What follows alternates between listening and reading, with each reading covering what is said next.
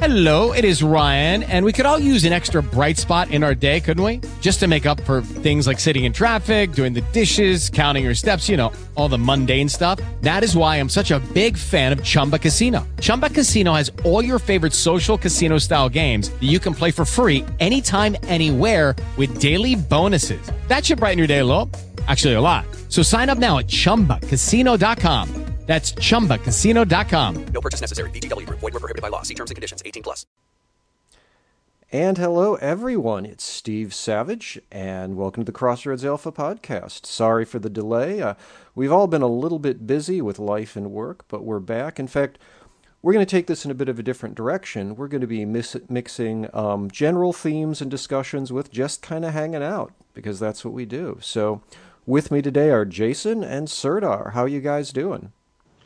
Hello. Hi there. Yeah.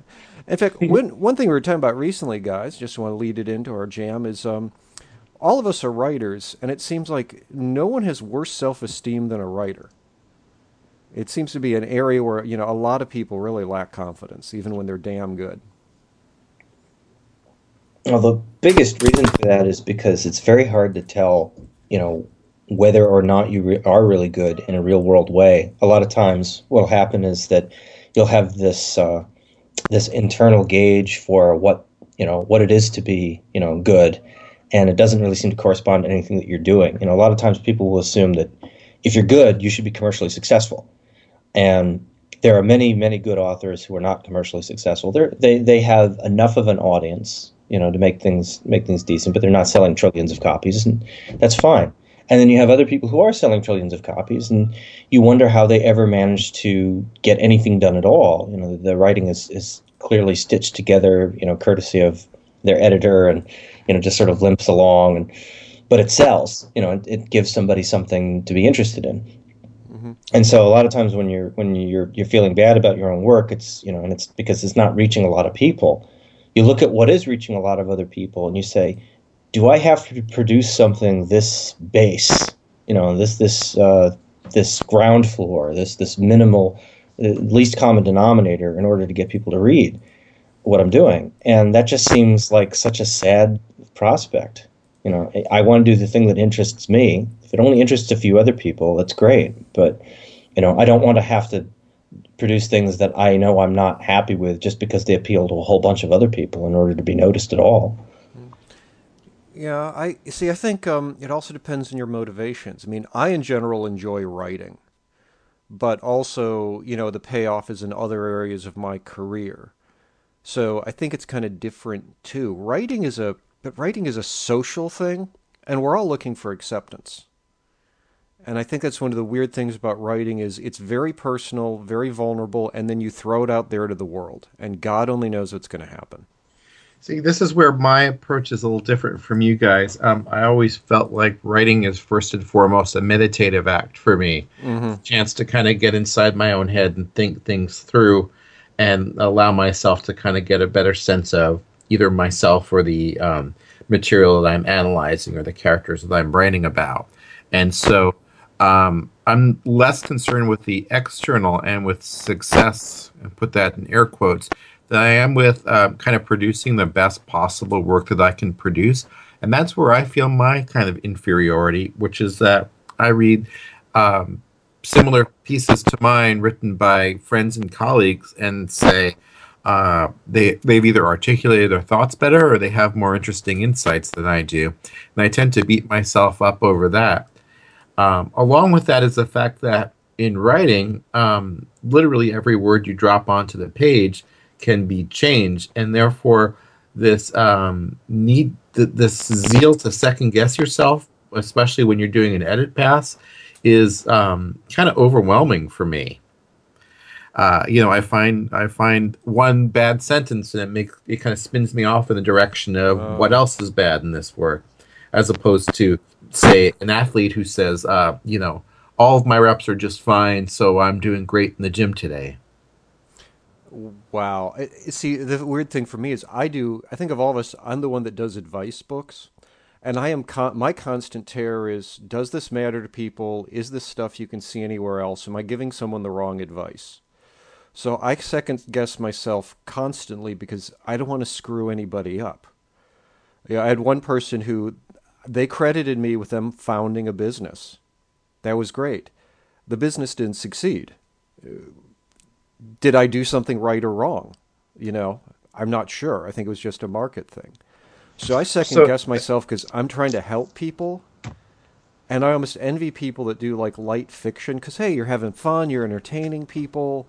That's like being someone's bud and hanging out with them. It's different than what I do, and I honestly envy some fiction writers. Well, I think that's an interesting point, though, Steve. Why should you be responsible for this person's success or failure? There could be 100 reasons why their business failed. You gave them the advice, and it's up to them to kind of make it happen. You're like, to continue my analogy, you're like an athletic coach who gives someone technique. If they can't follow through on that technique, that's not a flaw on you necessarily. It's a flaw on their ability to kind of do these things. But it's finding that dividing point. That's where I can understand, like, I don't know if I could ever even write light, fun fiction with the way my brain works. But I can envy people that can basically write the fiction equivalent of hanging out with your friends, eating a pizza, watching the game. Because fun is fun. The advice is, I'm trying to help people with their lives, and I don't want to screw it up. There's two things here that I think are worth calling out. One of them is that, and this is something that I am constantly trying to grow past, is that you really have to learn how to not evaluate yourself based on other people's standards. It's very difficult to do that because other people are often the only yardstick that you do have. You look at other people's work, and you are bound, in a way, to measure your work against it because that's what you're competing with. But at the same time, you have to be able to build some degree of faith in what you're doing entirely on its own terms. I mean, I look at what I'm doing and I constantly say to myself, this doesn't fit in any convenient slots. And, it's difficult to market. The book that I just finished will probably wind up being marketed as a psychological thriller because I really don't have any other label for it. And at the same time, I know that the labels don't really matter in the end. The labels are really only there to get people in the door. They're just there to get people reading. But you're always going to wind up being compared against what else is labeled with that label. And if you come up short, even if what you've done is actually brilliant, if people never get to the point where they see it for what it is, they're going to turn their back on you. And so, a lot of the discipline that you have to build as a writer is having faith in your work on its own terms and not constantly second guessing it and measuring it up against other people's work. What you're doing, in terms of giving other people advice, is you're giving them a spark. You're igniting the fuel that they have. Where that takes them is entirely theirs. If it takes them into orbit, that's great. If they get 200 feet above the platform and they blow up, that's theirs too. The only thing that you can really take credit for is the fact that you got what you had to give into their hands and they took it serious. That's the part that really matters. Everything after that is entirely up to them. I think that's very wise advice, but that is great. You just said something that I thought was very interesting, which is about comparing yourself versus others. So it seems like you're saying one thing and feeling a different thing, perhaps, because earlier you said you were implying that you do compare your work against others. It's more literary as opposed to more, in terms of finding an agent. But also, you're saying kind of don't pay attention to others. I find like that's my dilemma is always whether to pay more attention to my own or to my peers' work or not. I think I can't help but compare myself, but also find that to be kind of a self-defeating process by analyzing what does well for others doesn't do well for me. I'm finding that the trick is not to think about what succeeds commercially for others, but rather to look at what I think works for me and ask myself, why does this work for me? Right now, the project that I'm working on, which is brand new, I've opened a file and I've written down a bunch of things that are direct or indirect inspirations for the atmosphere that I want to conjure up. And I look at these other things, these other movies, these other books, and I have to say to myself, the point of studying these things is not to copy them note for note or element for element. The point is to look into myself, to look at what they do to me and say, how can I produce this same reaction? Why does it work this way for me? And that way the emphasis shifts away a little bit. Instead of me sitting there being jealous about how brilliant this other stuff is, I'm trying to use it as a self-teaching lesson. I'm trying to use it as a way to teach me how to think about this stuff in a way that is not just about, oh, I wish I could do that. It's more about, well, why does it work the way that it does for me? How can I follow those footsteps? That way I don't have to copy any specific thing about it. And then, I'll wind up with something that's genuinely my own instead of something that just looks like or feels like it was put together from 3 or 4 other things. So it's difficult to get out from under that, but you really have to. And I'm finding that, if you alter the way that you look at these other things, if you take your jealousy and you stand it on its head, you get a lot further than you might think. Yeah, I'm not necessarily saying jealousy, to be clear. It's more, I do a lot of collaborative writing, or have done a lot of collaborative writing on nonfiction writing, and I find it more challenging, I guess. These people are thinking on a different level than I am. How do I bring my writing and my thought up to that level? This is a little bit of what you're saying, I think. Yeah, I mean, you always want to look at what your reaction is to something and why. If something makes you jealous or something makes you sad about your own talents, then you really have to look as far down into that as you possibly can, because sometimes I found that those feelings are misleading.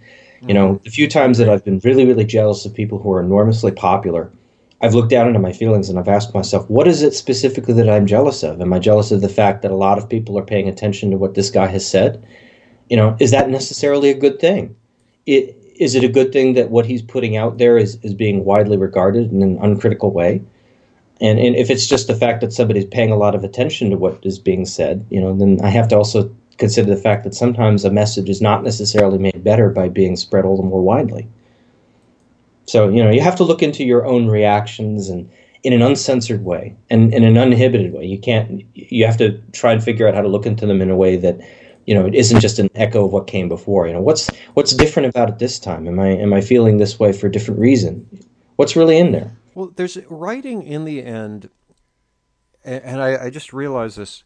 Writing in the end is an experience that's going to teach you about yourself. I've often said everyone should take a stab at writing, though in a few cases, it's not good. You should try.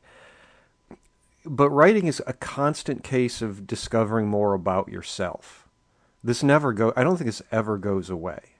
And that's one thing I'm taking away from this is the self-discovery happens with the writer. And I don't think you can avoid that. Some writers get very successful, very pampered, maybe. But you can never walk away from what this is going to expose you to. Yeah, that's the point I keep trying to make, is exactly that. It's for me, it's a voyage of self-discovery. Even if I'm not writing about myself, I'm still writing about myself, if you know what I mean. Yeah, Exactly. I mean, we all do it. But if we admit it, and see, that's one thing with me, I never realized till this conversation, is I write to do something good, to help people. And it's easy to just kind of think, yeah, I do that, whatever. But, talking to you guys, I realized that's important because I've learned something about myself. I'm going to keep writing whether I really sell books or not. If I sell a few hundred, I'm thrilled. I think that's the key thing, though, is that, why are you drawn to this? If you're drawn to it because you feel like if you don't do it, it's just going to be a disservice to yourself and others. That's the most honest reaction. And a lot of times, when I've been sitting at a table and I'll start talking to other people coming up looking at my books, and they'll start talking about how they want to be a writer too. And I said, well, why aren't you? And it always struck me as being self-evident that if you want to be a writer, you're going to sit there and write, and that no excuses will derail you. This is not the same thing as, not listening to good advice that may come your way and trying to, play above your own head and grow your talent. But the drive that is there should not be something that is dependent on external rewards other than writing something and completing it. And I always have to temper my bad feelings about my own work with that. That I know that in the end, I'm going to do this anyway, and that for other people to pay attention to it is a bonus. But at bottom, I know that the one thing that I most want out of this is a finished piece of work. That is the best thing that I could possibly sign my name to, and that's the only thing that really matters. See, my view is ironically that my writing's always going to get better, so I instantly assume everything I write sort of sets my low bar. So I always assume there's a small part of me that's going to be awful. But then the next time I do more. So it's this bizarre thing of I instantly assume everything will be imperfect. It just seems perfect at the time. Yeah, that's interesting. Which I almost enjoy in a perverted way because it always means I'll never get complacent. That's a good That's the point. important thing. It's never getting complacent. Yeah, if you look at what you did yesterday and you're immediately able to think of ways it could be improved, without just it being a way to beat yourself up, that's important. Here's the honest funny thing. This comes from Seventh Sanctum. And Serdar, you've often commented you wonder how my mind works, possibly in a sort of Lovecraftian way. But after doing that site for 16 years, my brain doesn't stop. There's a million ways to beat myself every time. I could instantly win the startup lottery, have a ton of money, and I'd probably just be writing more. I honestly would be. It wouldn't be going away because it won't turn off. It's who I am. Well, you habituated yourself into it. I mean, and I'm the same way. No, it's not even that. It's part of who I am. Now, you can't even call it habit. It's like breathing. No, it's part of who you are because when you come home and you look forward to your weekend, some friends go camping, some friends play sports, some friends go out to bars. The thing that you look forward to the most is writing, I assume. At least that's how I often feel. Yeah, I mean, it's the same for me too. I know that, at the end of the day, that's what I really want to be doing. When I tried various other kinds of creative activity at various phases of my life, I always ran into the same walls, which was that I was getting the same thing out of them that I was when I was creating a story. And so it always came back to that. I said, I'd better listen to this because it's telling me something. Yeah, exactly.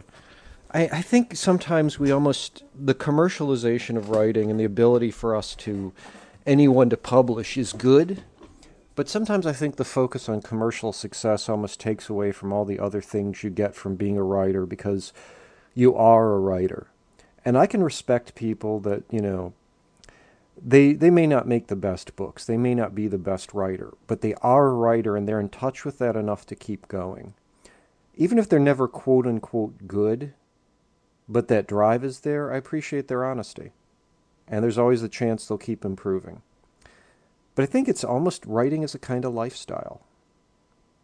Just like a sports fan or something. Which is what Jason is too as well when he goes on and on about the Seahawks. Hey, diversity is a good thing. Yeah. Hey, you didn't say anything good about the Seahawks. I'm stunned. But yeah, as you said, Steve, I'm a little mellow today. So I wanted to mention one other thing, which is maybe two facets. So it used to be a thing, especially up until the 1970s, that a person could really get by being kind of a mid-range writer. We can all point us to writers whose work we love, who were never particularly commercially successful, but who had decent careers and whose work was continually published.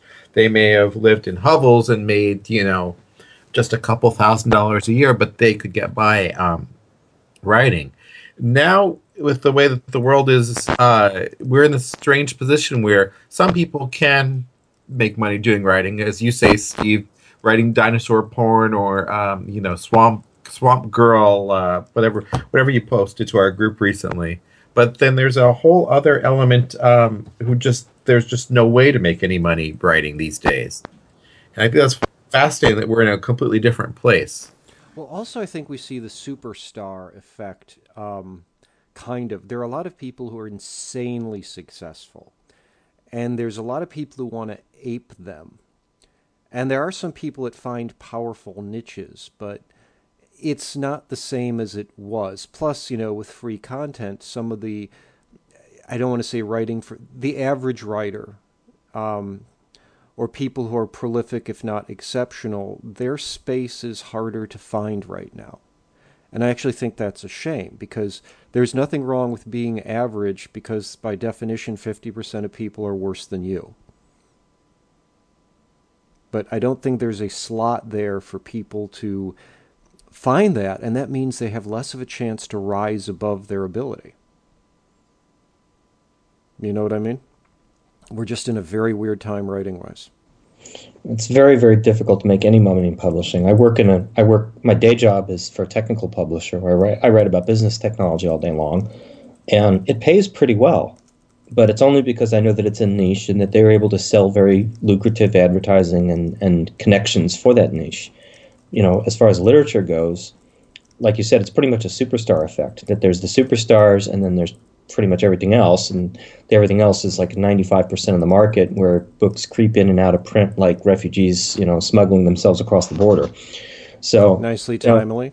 Yeah, and I mean, a lot of the problem is that there's just no mid list. There's just no way to make a decent middle class living, in big part because of the destruction of the middle class generally.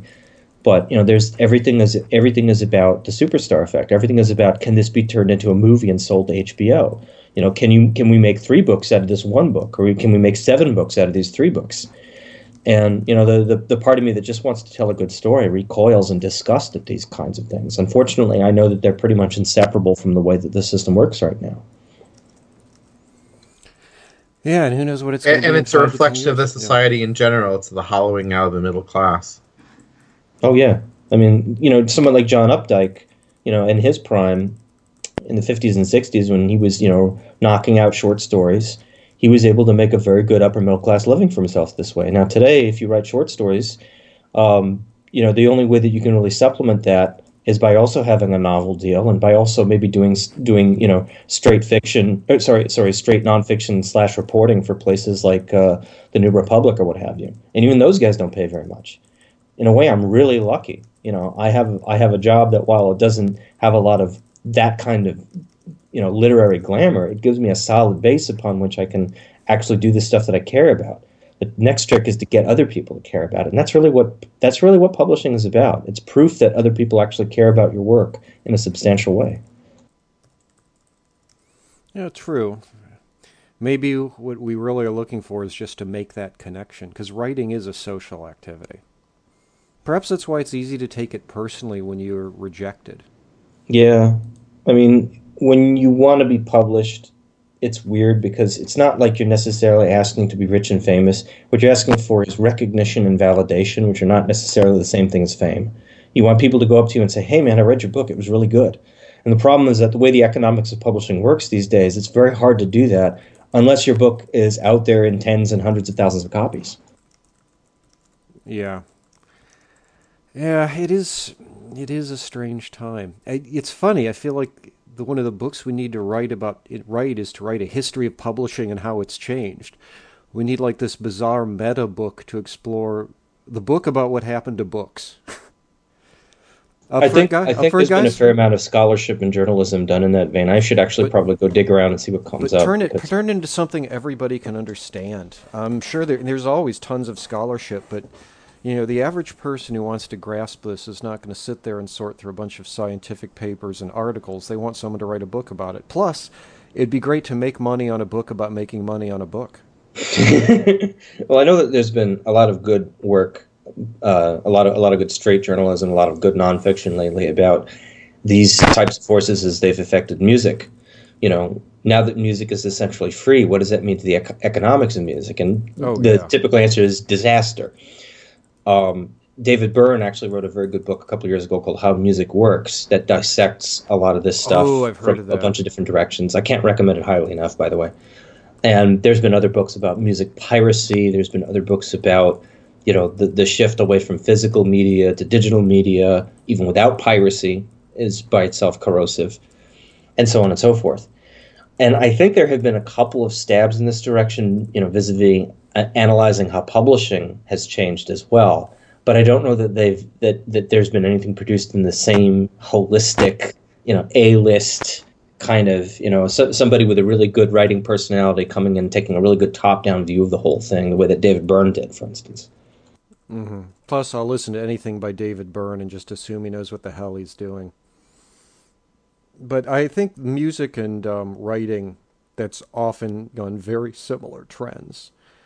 And it's strange because I wonder, will someday some writers give things away how many writers are going to give things away for free and then make money on everything else? But a lot of webcomics people do already. Girl Genius, a comic I adore and everyone out there should read it now, is free. But then there's peripheral books and everything else for the Foglias. And it's kind of strange to think that I'm reading it for free and then I feel guilty, then I should buy stuff. I think at least part of that is the fact that the Foglias already have a great deal of momentum built up around their fan base. That they have an existing fan base of people who will give them money for product, even if that product has been available in a digital form. You know, the fans are always fond of having a physical copy of something on their coffee table or on their shelf.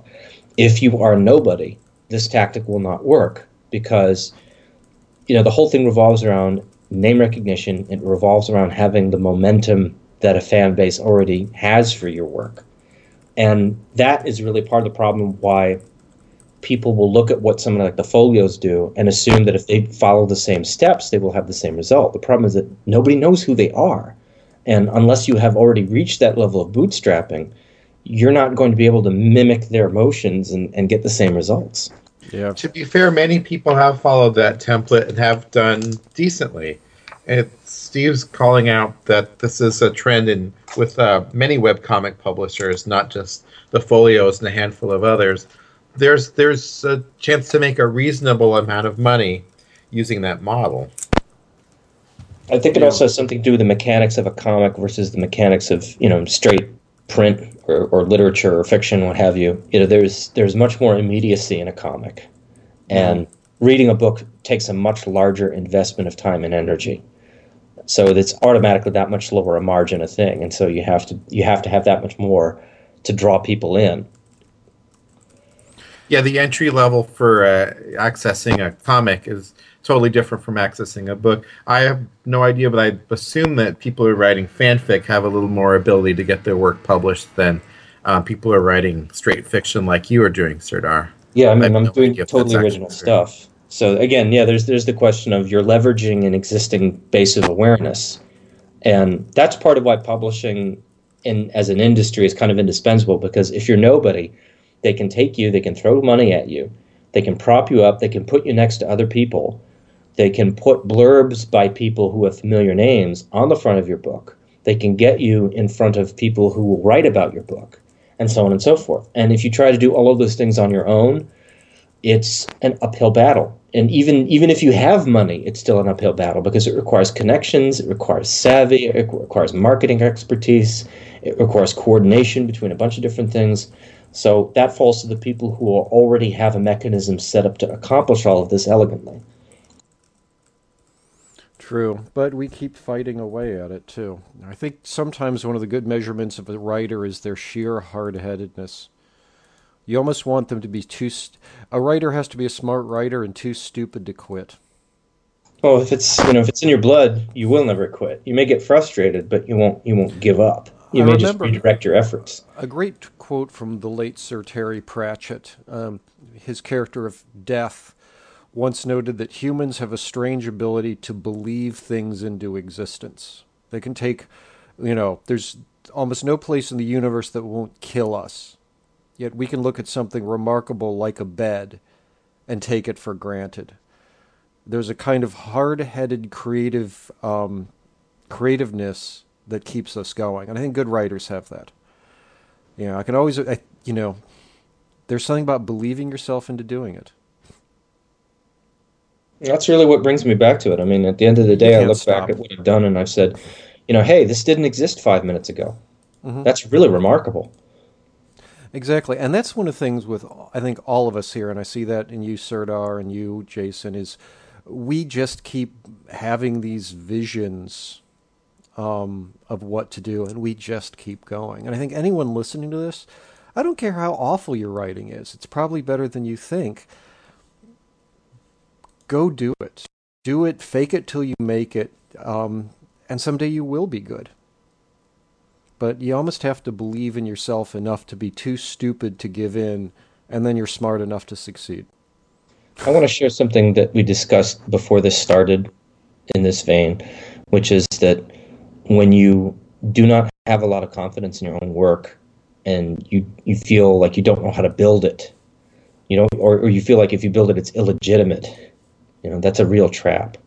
At some point, you really do have to figure out how to just not care about what other people think. Because one of the things I've discovered is that if you have somebody come and tell you, this is no good, and they sound like they have the voice of authority, it is very crippling, because it makes you feel like you don't know how to fight back against somebody who seems to embody, everything that you should be trying to aspire to be. It would be great one day to be in that position and to be able to tell other people this is good or this is no good. That's like the ultimate justification, the ultimate validation of you being a creative person, is to be able to pass judgment on other people's work. But it's such a trap. I mean, part of the problem is that those other people are simply people with opinions. Mm-hmm. And if your work doesn't appeal to them, that doesn't necessarily mean that you've created something that is unilaterally no good. That means you have to look for a different audience. Though, to be fair, it also doesn't mean that they're wrong. There should be you should consider what they're sharing with you. Clearly, it's just that a lot of times, it's very hard not to be crushed by that, and to say to yourself, well, if I can't get even this right, then I can't get anything right. I mean, that was my big problem for a long time when I first started. And I waved my work under the nose of a couple of professionals, and I got absolutely torn to shreds. My response was basically to retreat into self-imposed exile for years, because I just felt like no matter what I did, I would never be able to get these guys to like what I did. There was the bar that they were setting just seemed so impossibly high. And, I'm still at the point where I say to myself, well, have I actually been able to jump over that bar in the interim? The only way that I will find out is if I actually go back to somebody that is in that position and say, well, what do you think now? Mm-hmm. How do you like me now? And some of it is, that you want to get revenge. You want to be able to trump them and say, hey, look. And that's a terrible motivation. I want to know this right now. That is an awful motivation as a writer. I meet people who get like that. It's like, no. But you can't pretend it doesn't exist. You can't pretend it doesn't exist, then you never confront it. You can look at it, admit it, have a good laugh at yourself, and then go on. And besides, if you can't get over it, living well is the best revenge. Well, that's what I was going to say, is that it's the success is the best revenge. But the second thing I would say is when you succeed, go help other people out. Don't make it all about you, or someday you will be the person everyone thinks is a jackass, and you'll be the one they want revenge on. So remember, when you succeed, go do something good with it before you become the person everyone hates. Well, I have a great example of this. There was a guy that I knew. It was actually a friend of my then fiance, who went off and basically bootstrapped himself into a writing career, working for the Star Trek franchise. He wrote a couple of scripts for Star Trek Next Generation and DS9, and he wrote for their novel series as well. He's been featured regularly as in the Star Trek novel franchise, and he's since done stuff for a couple of other franchises in the same vein. And I look at what he's doing, and I just burn. I say to myself, if I had had a little more discipline, if I hadn't been such a hothead, if I hadn't been so convinced of my own non-existent genius, I might have been able to get something along those lines. But at the same time, I also had to ask myself, is that really what I wanted to be doing? Writing for somebody else's thing? In the position that I'm in now, I've got a stable job, where I don't have to constantly chase every dime. I don't have to second guess myself about where my next paycheck is coming from. I can produce exactly what I want. And it's allowed me to be curious about things that have nothing to do with somebody else's franchise. And the thing is, it's what works for you. Maybe he's happy, because honestly, I can see... He sounds happy to me. There's a fun of writing in a franchise, because you get to play with someone else's toys. That's really big in comics. Yeah. And it also gives you, as hinted earlier, it gives you an automatic leg up. It gives you automatic name recognition by way of somebody else's work. And that's not something you can dismiss lightly. That is hugely important, because it's timeshare and mind share that matter most these days, not money. Also, it's very hard to get people's attention at all. Yeah, I also be honest, sometimes franchise books can be surprisingly good, because just like comics, you have this big pile of toys to play with. It's like Legos. And like Legos, some people can build some pretty damn impressive stuff. I mean, it's also a way to it's a place where you can prove that you are worthy of consideration for as part of the writing group. You know, you're showing exactly. showing your chops. In other words, Who would ever guess that someone would make Squirrel Girl a beloved icon? You know, that's the fun. By the way, I just want to note out there that after the Deadpool movie, hey Marvel, I expect a Squirrel Girl film. Let's make it happen. Just I'm hoping still waiting for a reboot of Howard the Duck, frankly. It's probably coming. Oh God. Yeah, I mean, the main thing is that you shouldn't let the work that you do in that vein dictate your feelings about yourself. Yeah. I mean, I always knew that at the end of the day, I wanted to do something that was entirely mine. And the few times I actually tried writing fan fiction, you know, as a tentative stab in the direction of doing something franchise related, I always felt weirdly bad about it. I said to myself, you know, you've got all of these other ideas in your head. Why are you using someone else's? And at the time, I wasn't mature enough to recognize that there are very good reasons for doing work in a vein that somebody else has already laid down, which you've already enumerated. You know, but at the end of the day, I know that that's not where I necessarily want to live. And we have to find what works for us. There's only so many hours in the day, though, so you don't want to, you know, extend yourself in a project that's not going to move your life forward. Right. Exactly. And I mean, at the end of the day, if I'm going to take what little time that I do have and put it to anything, I'd rather it to be something that is entirely mine. And if I'm in a position where somebody offers me work, you know, if it's good paying work that involves working with somebody else's franchise, and I know that it's not coming at the expense of other things, then I'll certainly consider it. But at the same time, I say to myself, what do I really want to fill my day with? Yeah, and that's what we all have to ask. In the end, writing is...